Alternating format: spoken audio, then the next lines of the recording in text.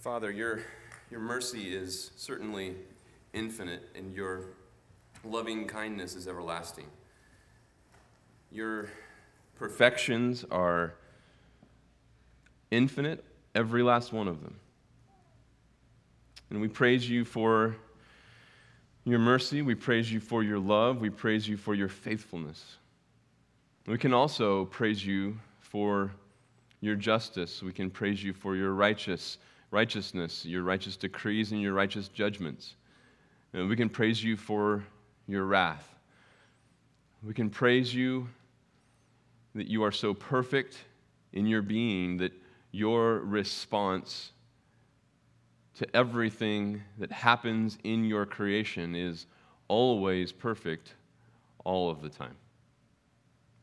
We can praise you that you are omniscient and omnipotent. And we can praise you that nothing ever catches you by surprise. We can praise you that you hate wickedness and you never let guilt go unpunished, but at the same time, you are the God who forgives iniquity, sin, and transgression.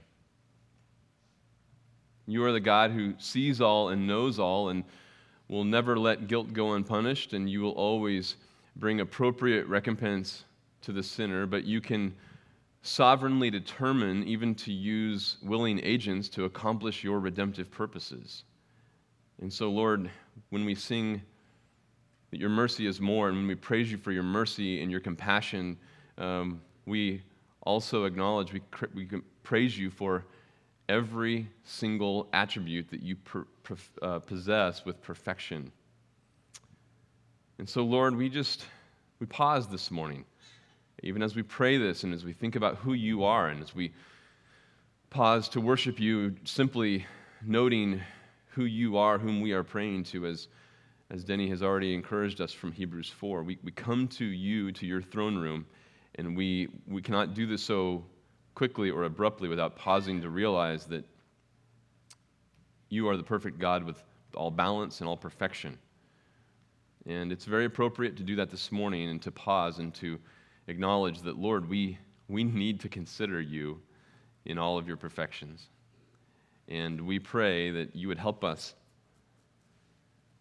to view you rightly, to hold these perfections in balance, and to never be imbalanced in our own view of you. And so, Lord, we pray that you'd answer this prayer even as we open up your word this morning. Give us balance as we seek to know you in your word, and so that we can see your perfections on display. Glorify yourself, glorify your Son, and minister to us as we look at Mark chapter 1. In your name we pray. Amen. Well, you can take a seat, and I want to invite you to grab your Bibles and open up to Mark chapter 1.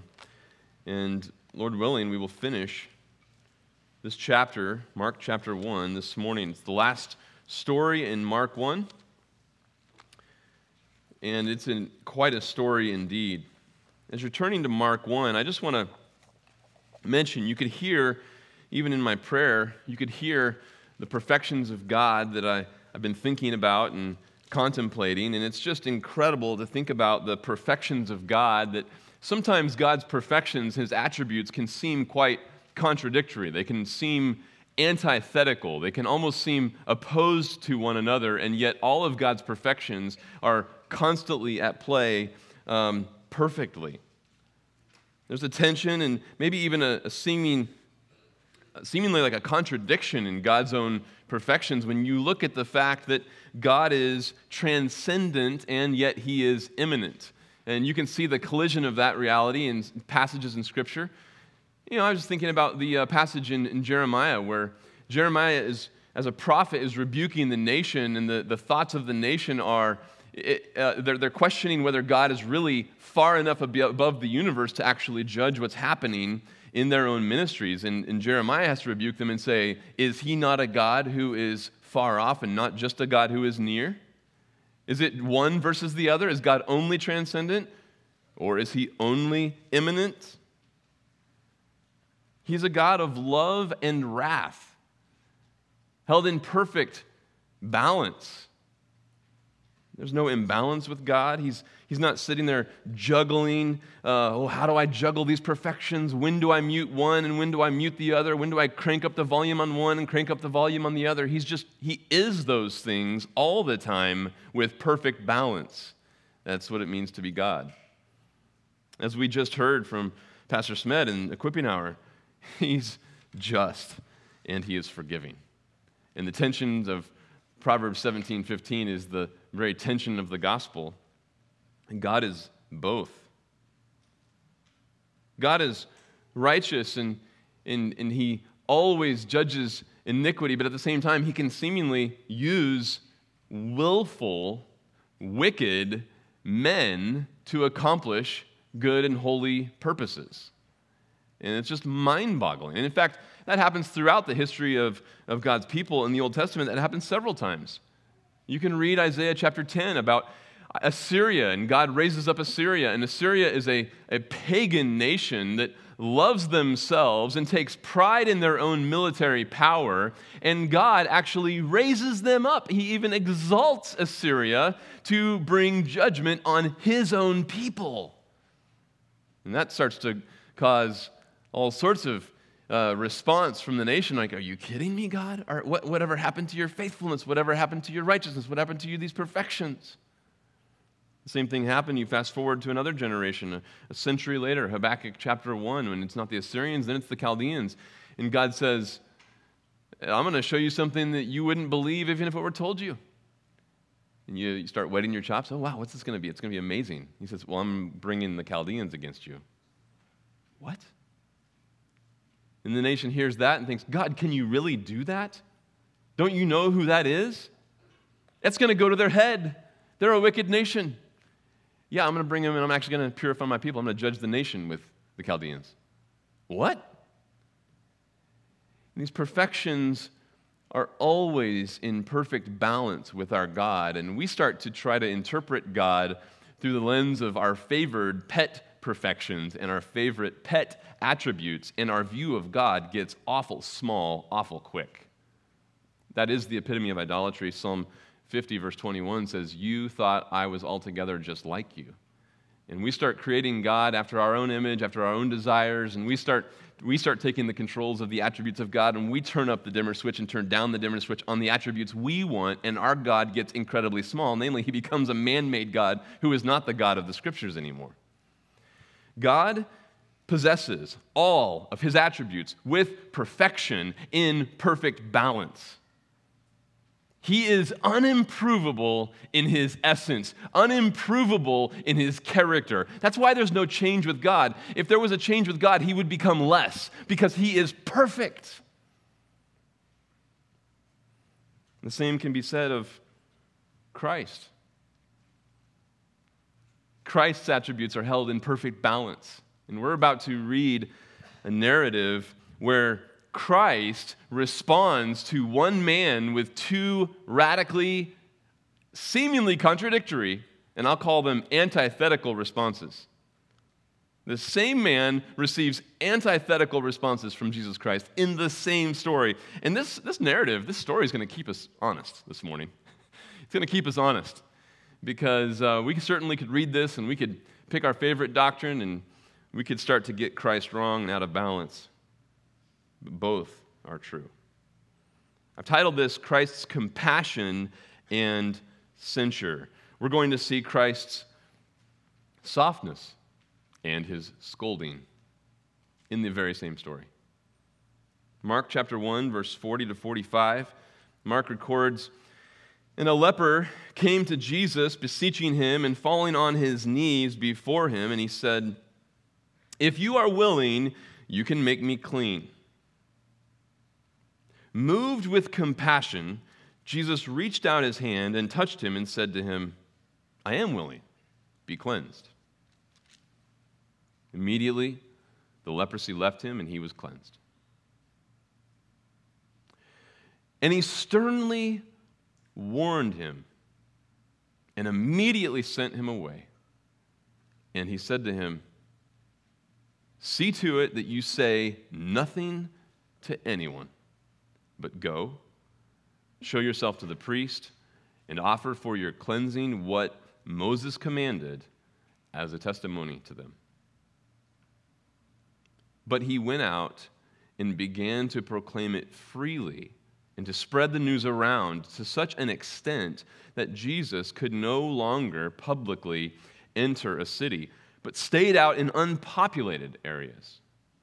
And they were coming to him from everywhere. This leper shows up in a kind of a transitional point in Mark's story. We've already seen Mark document that Jesus' teaching, his ministry is filled with a teaching that is both authoritative and it's his priority. He's focused on his teaching ministry. That's what he came to accomplish. And this is laying a groundwork for the nature of the rejection that Mark is about to document.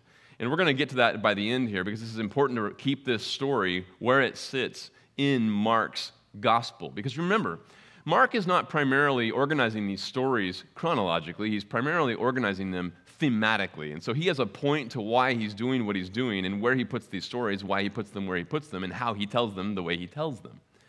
And this is a profound story that is coming on the tail end of Mark documenting the nature of Jesus, his ministry, his teaching, and what his message really was. And he begins to show us in increasing fashion, increasing loudness, the hostility against Jesus' own ministry. And let me just briefly get a fast forward here to give us some awareness of our context. Let's look ahead for a second. This is where we're going. Chapter 2, verses 1 through 12. This is a story where Jesus is, again, doing what he came to do. He is speaking the word. He's preaching his own word to the people who need to hear the truth. And it gets interrupted with some curiosity seekers who want their friend to be healed, and it turns into a healing, and then he pronounces his sins forgiven. And the hostility comes from the leaders, and they are reasoning within themselves, verse 8.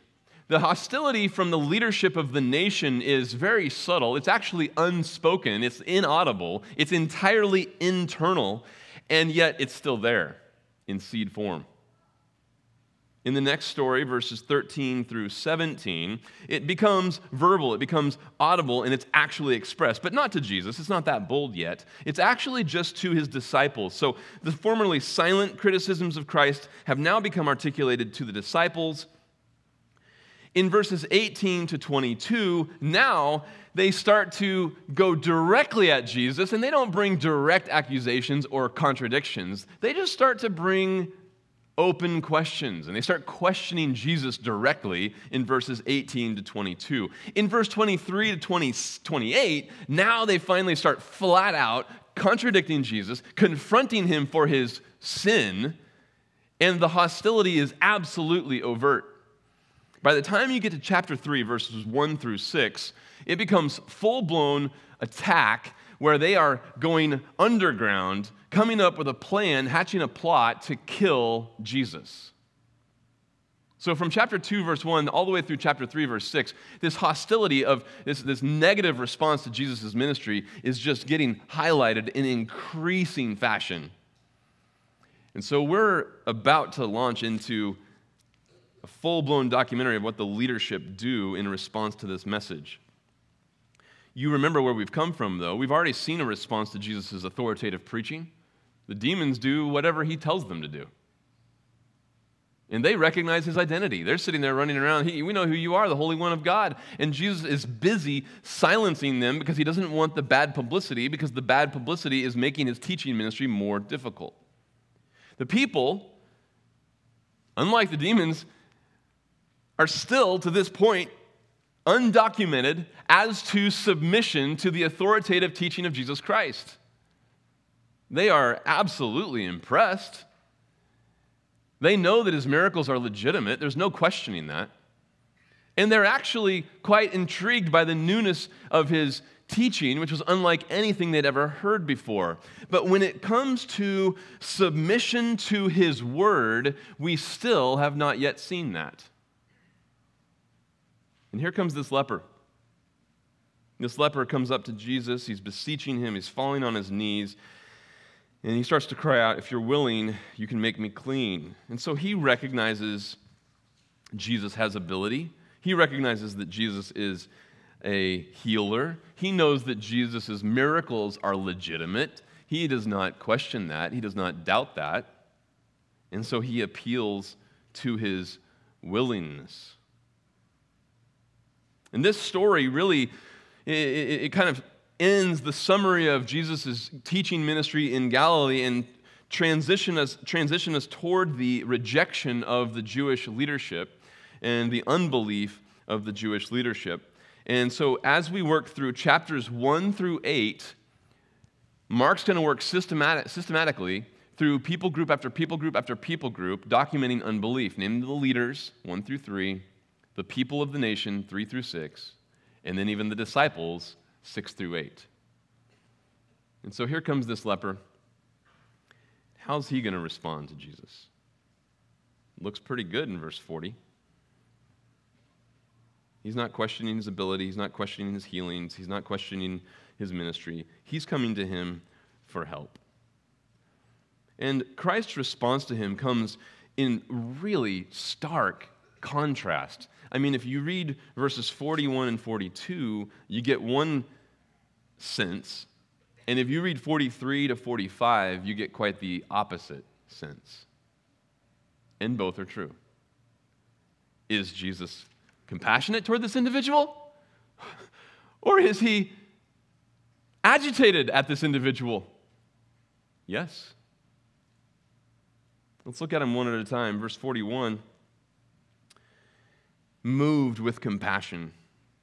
Moved with compassion. Jesus is moved with compassion. He has pity. There is a reflex in his soul of perfect compassion to the plight of this man. This man is struggling with leprosy. And you don't struggle with leprosy. It's not something that you kind of, you do okay with and it kind of ebbs and flows and, okay, well, the antibiotics are working this week and, okay. No, you have it. It's just, you're stuck with it. And so this is probably Hansen's disease, the proper leprous disease that is starts to ruin your nerves' ability to sense pain and sensitivity, and so it's a neurological disease, and so the decay and the damage done to the body is because you can no longer feel anymore.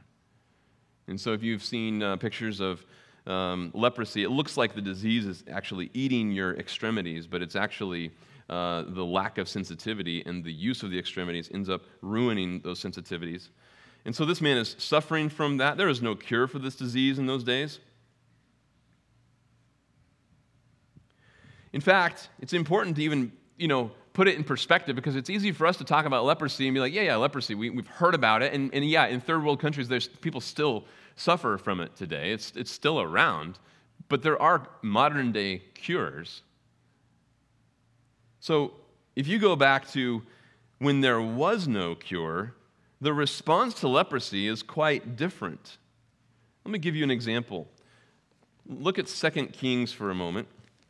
2 Kings chapter 5, and this is the story of Naaman and the general of the Aramean army, and he is sent to Israel because they hear that there is a prophet there. And so 2 Kings chapter 5, verse 1 introduces us to Naaman. He's the captain of the army, so he's like the general. Picture him as the commanding officer, the general of the entire military.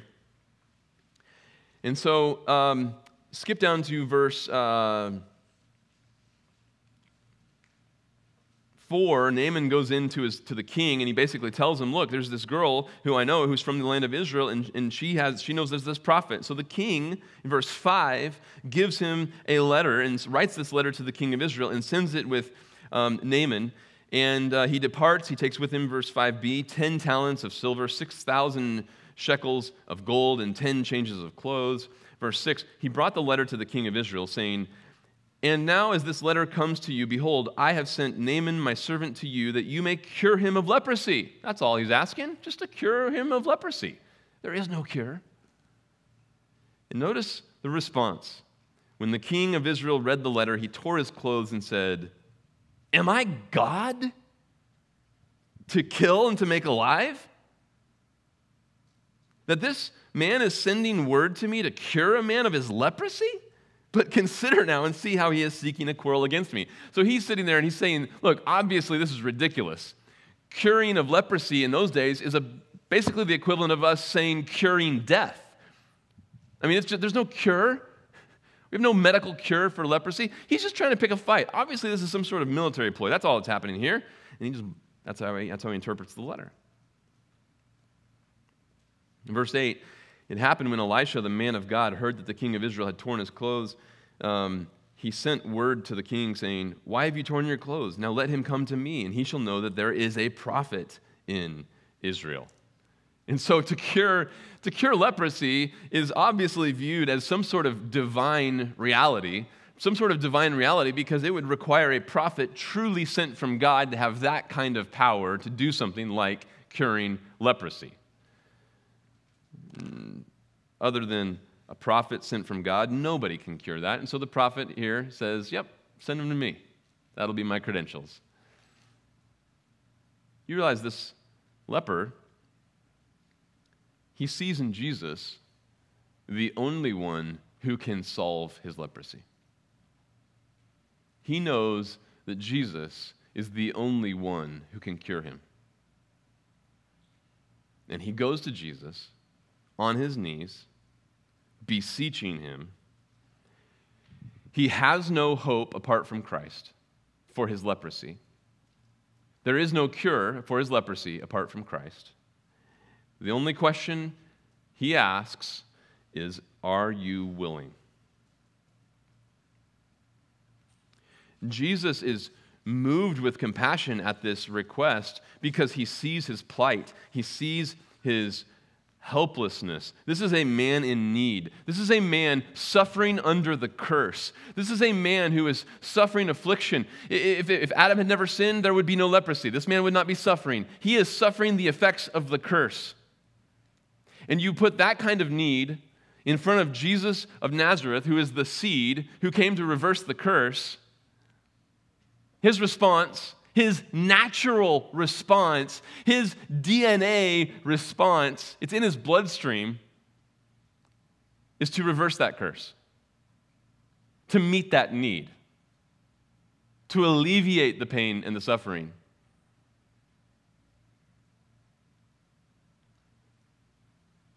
And so he's moved with compassion. I want to pause for a second in verse 41 when it says that Jesus was moved with compassion, because we have to say it that way, moved with compassion, because we don't really have a verb for compassion, but this is a verb for compassion. And so the Greek ear would hear something like Jesus compassionizing. So let's create a verb. Compassionizing. He compassionized the leper. He experienced compassion. He felt compassion. He had compassion. He was compassionate. He compassionized. This is just an interesting word. It's used 15 times in the Greek New Testament, and it's all used of Christ. Let me just, at the risk of, I don't think we're going to bore anyone this morning, at the risk of blowing you away, at seeing the compassion of our Lord, let's look at some of these examples. Let's go back to Matthew chapter 9. Matthew chapter 9 records an instance where Jesus expresses compassion. In verse 36, 9:36, seeing the people, and this is right on the heels of, remember verse 35. Actually, let's go back to verse 35. That's important for this occurrence. Jesus was going through all the cities and villages, teaching in their synagogues and proclaiming the gospel of the kingdom and healing every kind of disease and every kind of sickness. So there you go. It's just a kind of a Markan parallel to where we're at a Matthew parallel to Mark 1. Jesus was doing his ministry, and of course he's preaching, and of course he's healing and casting out demons. And so then as he said to his disciples, verse 36, seeing the people, he felt compassion for them because they were distressed and dispirited like sheep without a shepherd. They're tossed about to and fro. They're succumbing to every idea of false religion imposed on them by the religious establishment. They can't even discern the thoughts that they have about God coming from within, from ones that are true versus ones they've learned from the Bible, because they haven't learned the Word of God. They are sheep without a shepherd, and the answer is they need truth. And Christ is so compassionate that he says, here are sheep without a shepherd. They need truth. He sees man in his need, whether it's spiritual or physical. He wants to meet that need. And so here are people without truth, and he says, we need to give them truth. Give them the truth. Look at Matthew chapter 14, verse 14.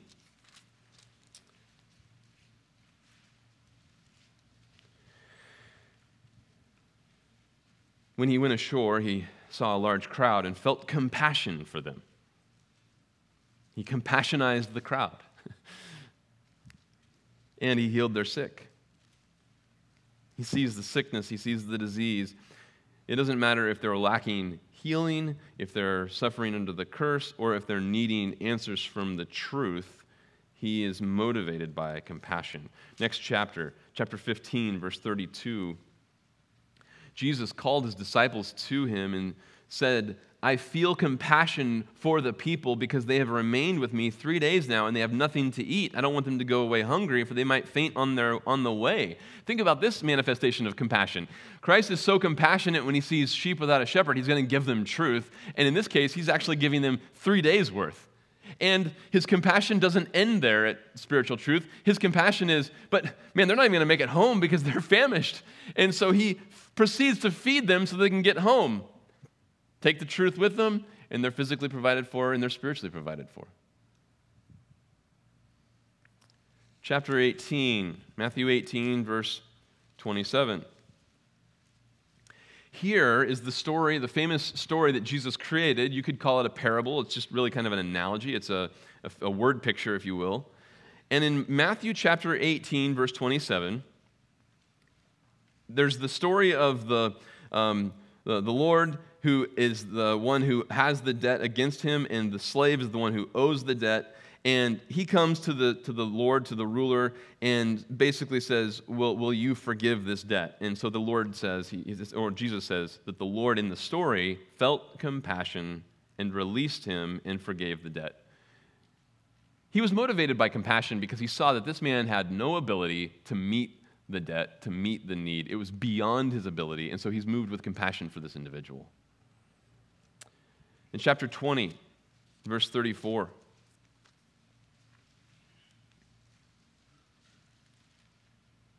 we are jumping into a healing of 2 blind men.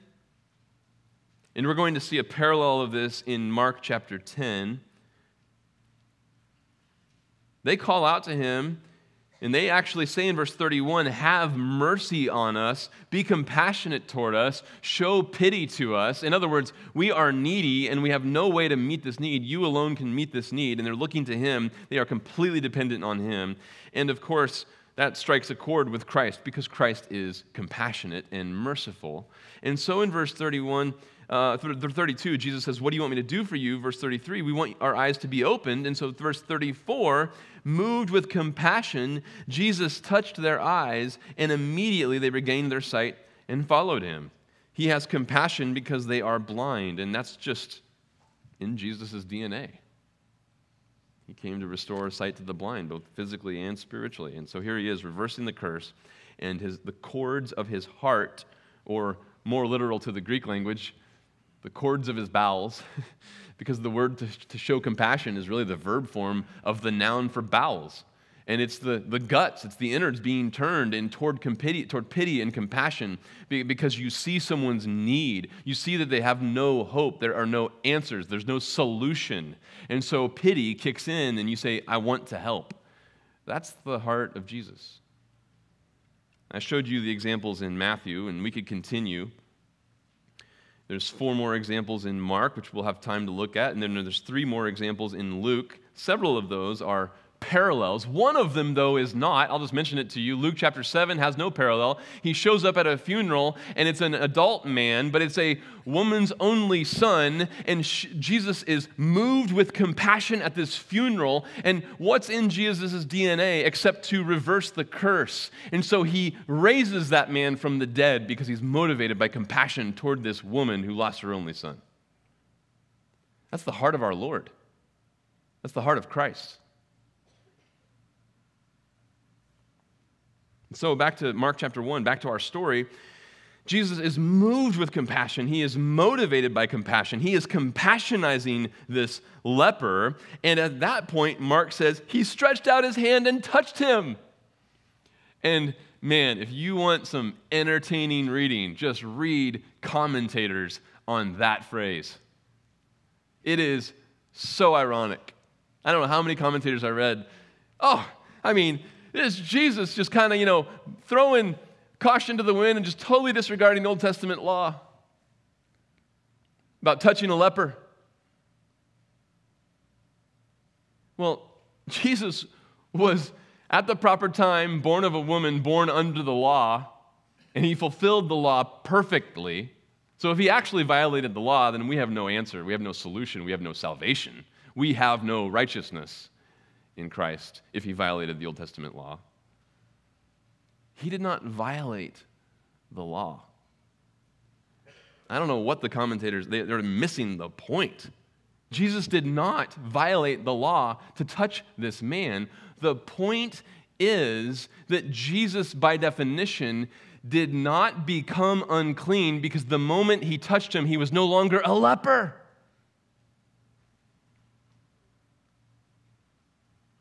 He's not ceremonially unclean. It would be impossible that he could be. So he's motivated by compassion. He reaches down and touches him. The man is clean, cleansed.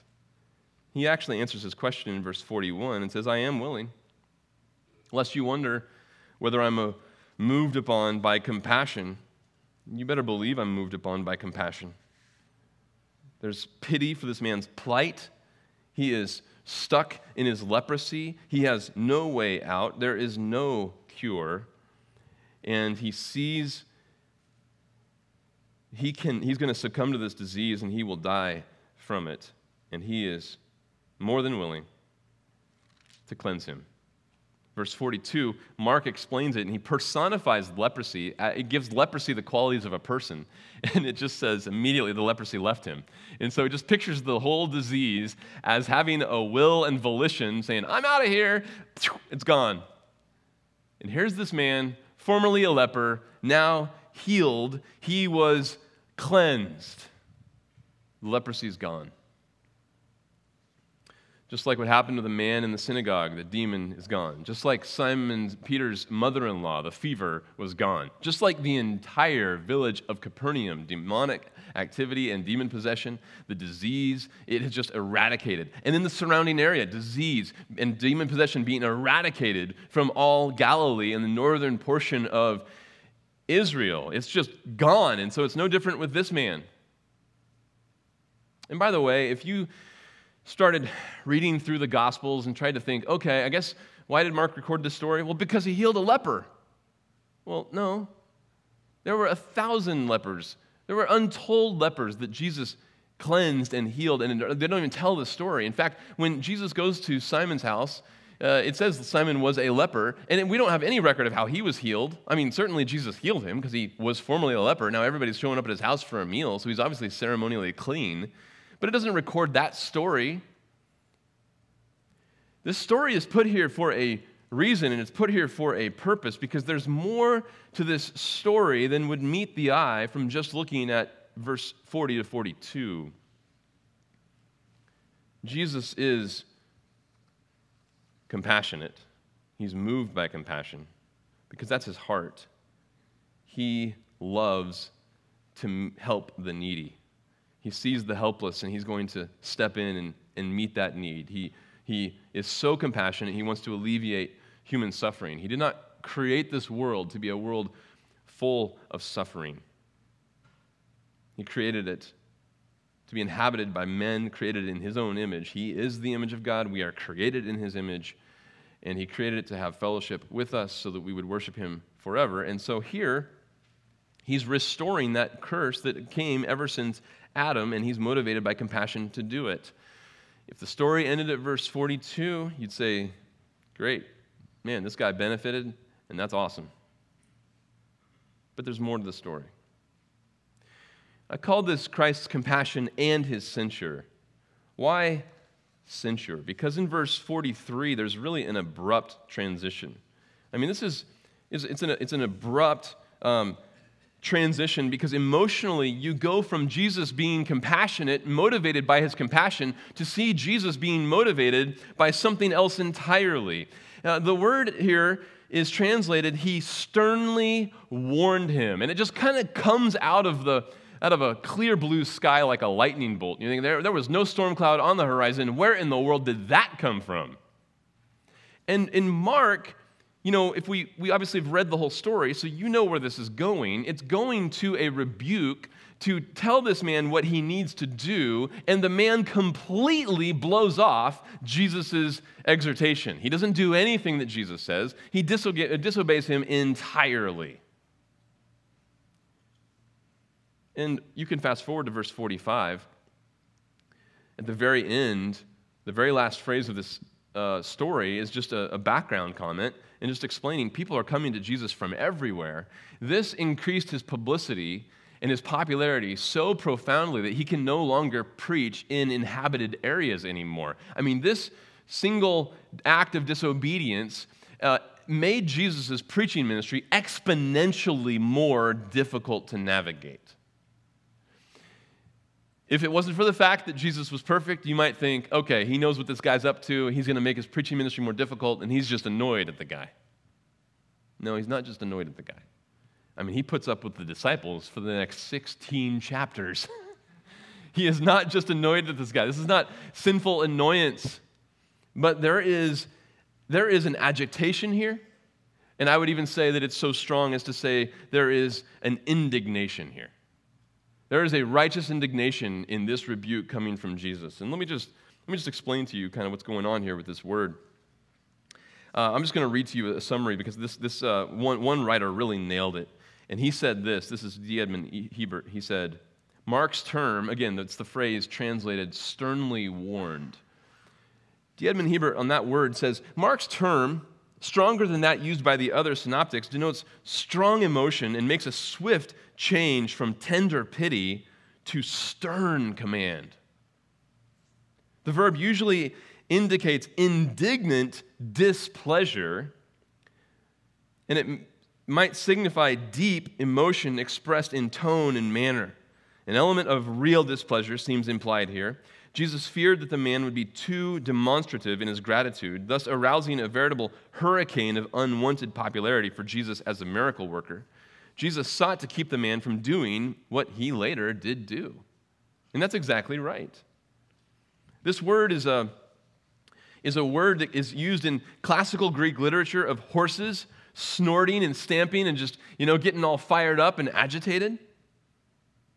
It can be used of even groaning. It can be used, here's the textbook definition, as an expression of anger and displeasure with a person or toward a person. It can be translated scold or censure.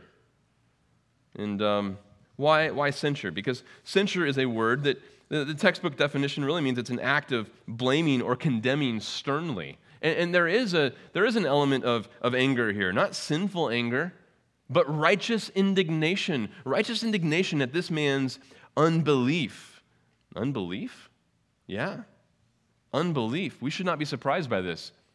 John 2 tells us Jesus knew what was in a man, and so therefore he does not entrust himself to men. And that's in a context, if you want to go back and read John 2, verse 23 to 25, it's in a context where John says people believed Jesus, but he doesn't entrust themselves to him. Why? If they believe him, why wouldn't he entrust himself to them? Because they believed he was who he said he was, but they did not entrust themselves to him as Lord and Savior. It was an intellectual, it was an assent, it was an intellectual conversion, But it was not saving faith, and Jesus knew in their heart that it was not saving faith, and so he does not entrust himself to them the way that he does to all of his children. And so here is a powerful story where Jesus is powerfully motivated by compassion toward this individual and powerfully motivated by righteous indignation toward this man's unbelief. And so he sternly warns him. Let me show you a couple more examples of this. Go back to Matthew 9 real quick, because here's a really good parallel. It's not the same story, it's a different story, but it's a very parallel type of story. So we saw this, go back to Matthew 9, verse 30. He's healing two different blind men that we just read from Matthew 20. These two blind men are also crying out for deliverance because they know that Jesus can heal blindness. And so they say, "Have mercy on us, Son of David." Verse 28, Jesus says, "Do you believe that I'm able to do this?" They say, "Yes, Lord." He touches their eyes, saying, "It shall be done to you according to your faith." They even have faith that Jesus has the ability to heal. And then he opens their eyes were open, and Jesus sternly warns them, saying, "See to it that no one knows about this." Verse 31, but they went out and spread the news about him throughout all that land. They had faith in what? That Jesus has the ability and the compassion to meet my self-loving desires. I want to be healed. And Jesus healed them and turned right around and with indignation and righteousness warned them, "Watch out that you don't turn this into publicity if you're interested in the purposes of my Father and the gospel." And they said, "Yeah, right. Hey, everyone, check out what happened to us." That's powerful. That's powerful. This word is used of Jesus 2 times where he healed somebody who walks away and totally disregards his word. Matthew 9 and now Mark 1. It's used a 3rd time of the disciples. In Mark chapter 14, we're going to read about Mary, who is scolded with hostility, with agitation by the disciples because of the amount of the lavish gift that she poured out on Jesus when she anointed him. And they scolded her. The only other time it's used of Jesus is in John chapter 11, where his heart is stirred up with agitation. It's just stirred up. It's unsettled because Lazarus died. Here you have Jesus, the Son of God, coming to earth, the earth that he created, and now it's under the curse, and he's watching the effect of the curse, and he's watching it affect the people that he loves, and he sees Lazarus die, and death is, of course, unnatural. It entered into the world through Adam's sin, a foreign reality to the way God originally designed the universe. And here is the Son of God seeing death have its toll on a true friend, and he is indignant. His heart is stirred. There's agitation. He was deeply moved in spirit and troubled, John 11:33 says. Verse 11:38, Jesus again, being deeply moved within, came to the tomb, and he proceeds to raise Lazarus from the dead. This word is a word that quite often has intensity, agitation, indignation, and certainly I would say that in the first 3 examples, 2 of Jesus after healing somebody who's going to totally disregard his word, and the 3rd one of the disciples who are frustrated at Mary for such a lavish gift, in those 3 instances it undoubtedly has the connotation of anger, a righteous indignation for Christ and a sinful anger for the disciples. This shouldn't surprise us. Listen, Christians, it shouldn't surprise us that Jesus' scolding or his righteous indignation should rise up in the face of unbelief any more than it should surprise us that his compassion should rise up in the face of suffering the effects of the curse. They're both perfectly natural to Christ.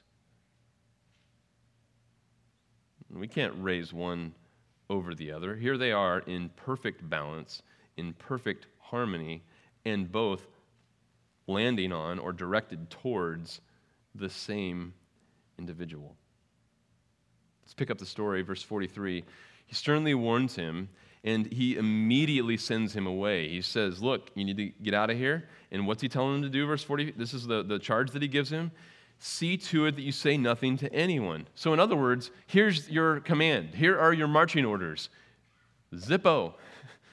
Silence. Be quiet about this.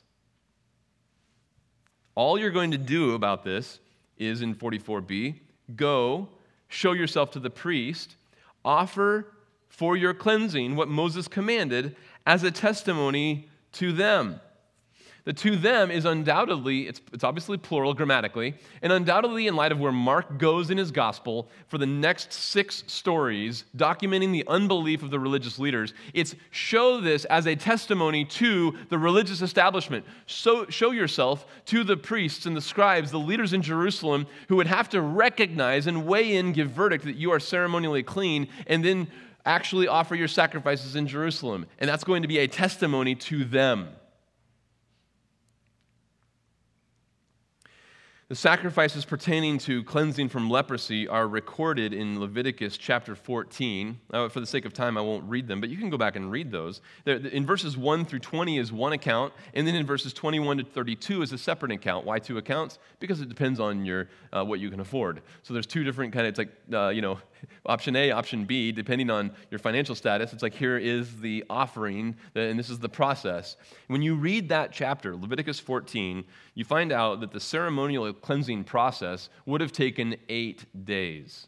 On the 8th day, after being recognized as clean, after the sacrifice has been offered, then they come back and it's verified a second time, and then you would be pronounced ceremonially clean. It's an 8-day process. That does not include the amount of travel time that it would take to get from the Sea of Galilee down to Jerusalem on foot. And that does not account for what became common in Jesus' day, and at this time, it would be common that the man would first show himself to a priest in his local area, and that priest could weigh in and say, yeah, you're clean, because then that would actually allow you to even go to Jerusalem and get into the temple and be seen by priests. And so he would have to go to his local priest, get some sort of approval, and then go to Jerusalem, and then start the process of the 8-day cleansing, and then get back to start blabbing. None of that appears to have happened. This is a fast-paced story. He uses immediately in 42, he uses immediately in 43, and Jesus tells him what he wants him to do immediately after sending him out, and it just simply transitions into contrast of this man doing the exact opposite. Verse 45, but he went out and began to proclaim it freely and to spread the news around to such an extent that Jesus could no longer publicly enter a city.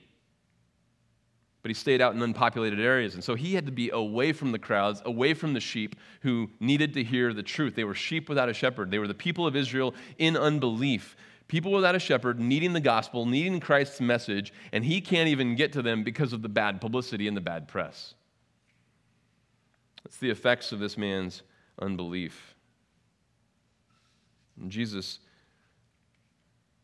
I'm certain, knew what was in his heart. John 2:23 to 25 tells us he does. And here, he warns him with a righteous indignation and with disapproval from verse 43. And 45 proves that Jesus' indignation was indeed righteous. I already mentioned to you, it's important to appreciate this story. To appreciate this story, I should say, it's important to read it in its context. What's Mark doing here? What's the work that this story is accomplishing? As a reader, we step back and we're just impressed at our Lord, and we look at Jesus Christ and we're like, wow. I mean, softness, scolding in perfect harmony, compassion and censure. There's a pity, there's an indignation in the exact same story toward the same person in perfect harmony. And you just look at the perfections of Christ on display. And what's the take-home for us as readers of Mark? Well, Mark is, as I mentioned, he's already documenting, he's moving towards the documentation of the unbelief of the leaders and then the people and even the disciples. You say, man, You keep talking about this unbelief, and that's the refrain. Jesus is, chapter 3, verse 5, Jesus is moved with anger, and he's grieved at their hardness of heart, and he heals a man anyway, in spite of it being on the Sabbath, against their own tradition. And so the leaders plan to kill him. Chapter 6, verse 6, Jesus marvels. He's blown away. They've been blown away at his miracles. He's blown away at their unbelief. Quite ironic.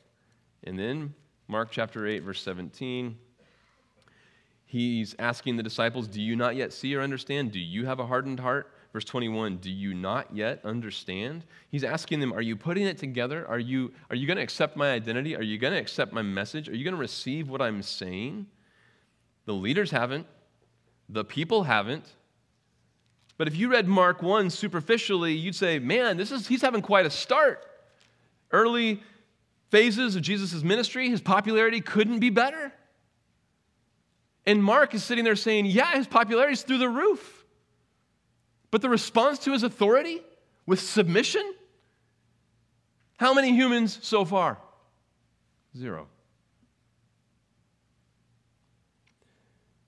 The benefit for us, we've got to keep Christ's attributes and God's attributes in perfect balance. And when we don't, really, really bad things happen. We start to become, our view of God gets awful small, and we start to actually harm ourselves. This is interesting. This man is clearly in this story in unbelief. He totally disregards Jesus' words. He doesn't submit to Jesus at all. And he has a faith of sorts, like a Mark 9 type of faith. He believes that Jesus can heal him. And like the popularity-seeking, curiosity-seeking, self-loving crowds all around Capernaum, this man wants to be healed. He wants a better life. He knows Jesus can give it to him. And of course, when Christ comes back, he's going to give that to a lost and dying world, and he's going to establish a reign of righteousness. And self-loving people will love the reign of Christ for the effects that they get without loving Christ. There will still be unbelievers in the kingdom. This is a profound display of unbelief. And if we started to read this story and we started to accentuate Christ's compassion and we forgot about his censure, that's kind of the typical way we tend to do things, we get into some serious problems. This morning, we already heard it from Pastor Smed. We heard your Bible gets turned upside down if you start reading through a particular lens. He was talking about particularly reading it through a salvation-centered lens, as if everything in Scripture is about salvation. Well, if you read it through a salvation-centered lens, you can't make sense of quite a bit of your Bible. Same thing happens here. We start thinking about our relationship with Christ, and we read it through a compassion-centered lens. And suddenly, we start believing that we benefit from Christ's compassion because he is compassionate. He's infinitely compassionate. You can't overplay Christ's compassion. But you certainly can underplay his censure. You certainly can underplay his righteous indignation. And in this case, imagine if you heard the popular message today. Oh, no, the Christ is so compassionate. He loves you where you're at. He loves you where you're at, and his compassion's going to just come in and overtake all of those concerns, all of your burdens. And maybe you're a Christian who, maybe you're really worried that Christ isn't going to be compassionate because you just have really, you keep blowing him off and you keep failing to submit to his word, and it really gets tiring to keep thinking about obedience. And just remember, he's compassionate. Well, you do realize that everything I just said also describes this man. He was weary of obedience. He was tired of submitting. He was exhausted. He was probably worried that, I wonder what Jesus thinks of me, because he told me to not tell anyone, and I just went and blabbed it to everybody. Don't worry, friend, Christ is compassionate. He is. But he also has righteous indignation. This is an important lesson to learn from the book of Mark.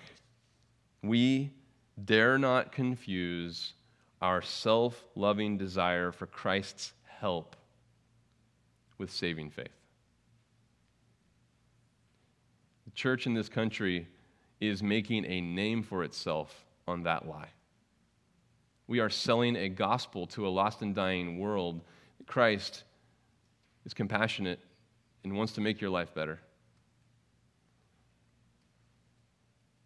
And curiosity seekers and self-loving individuals are coming to a Christ to find those needs met. And of course, Christ legitimately does meet those needs. I mean, imagine if Christ were the president of the U.S., imagine what would happen to the economics, imagine what would happen to the justice system, imagine what would happen to the medical system. Imagine Christ as dictator over the world. You better believe that's going to be better for everyone. And people will be under that dictatorship. The awesome, righteous, kind, good, loving dictatorship of the Lord and Savior Jesus Christ, and they will not all bow the knee. Do not confuse self-loving desire with self-denying submission. This man wanted to be healed, and he came to Christ, and he received compassion. And he totally blew off his word, and he was still in his sin. This becomes a warning for us, a protection for us personally. It becomes an instruction for us in our discipleship. It becomes instruction for us in our evangelism. But this is a story that we need to meditate on and benefit from, lest we confuse these two attributes or accentuate one over the other. Lord, thank you so much for this short story, which is so powerful.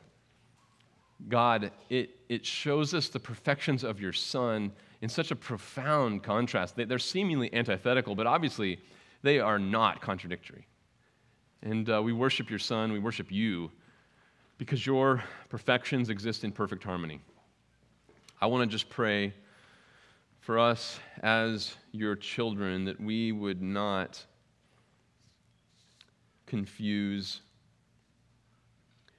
your compassion with approval.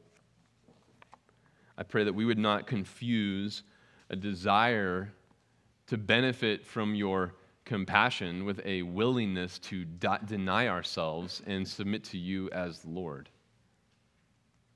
Lord, your word is authoritative, and we know that our flesh grates against submission.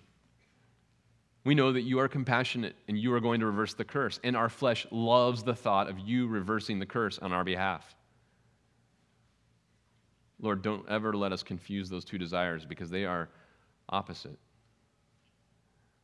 And I pray, Lord, that we would cherish the thought of denying ourselves in order to be faithful to you, and that we would preach a gospel to a world that, like this leper, longs for the benefits of Christ, but refuses to bow the knee to your word.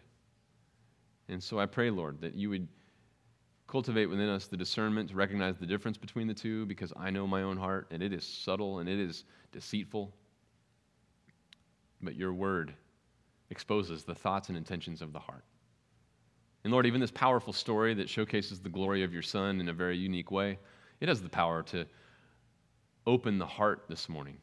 For anyone here who is confused and has perhaps thought that their relationship with you was rooted in compassion because perhaps they are weary of obedience, and perhaps they are seeing perpetual failure, and perhaps they are confusing their current experience of never seeing power over sin, or never seeing their heart yield, never actually denying themselves for the sake of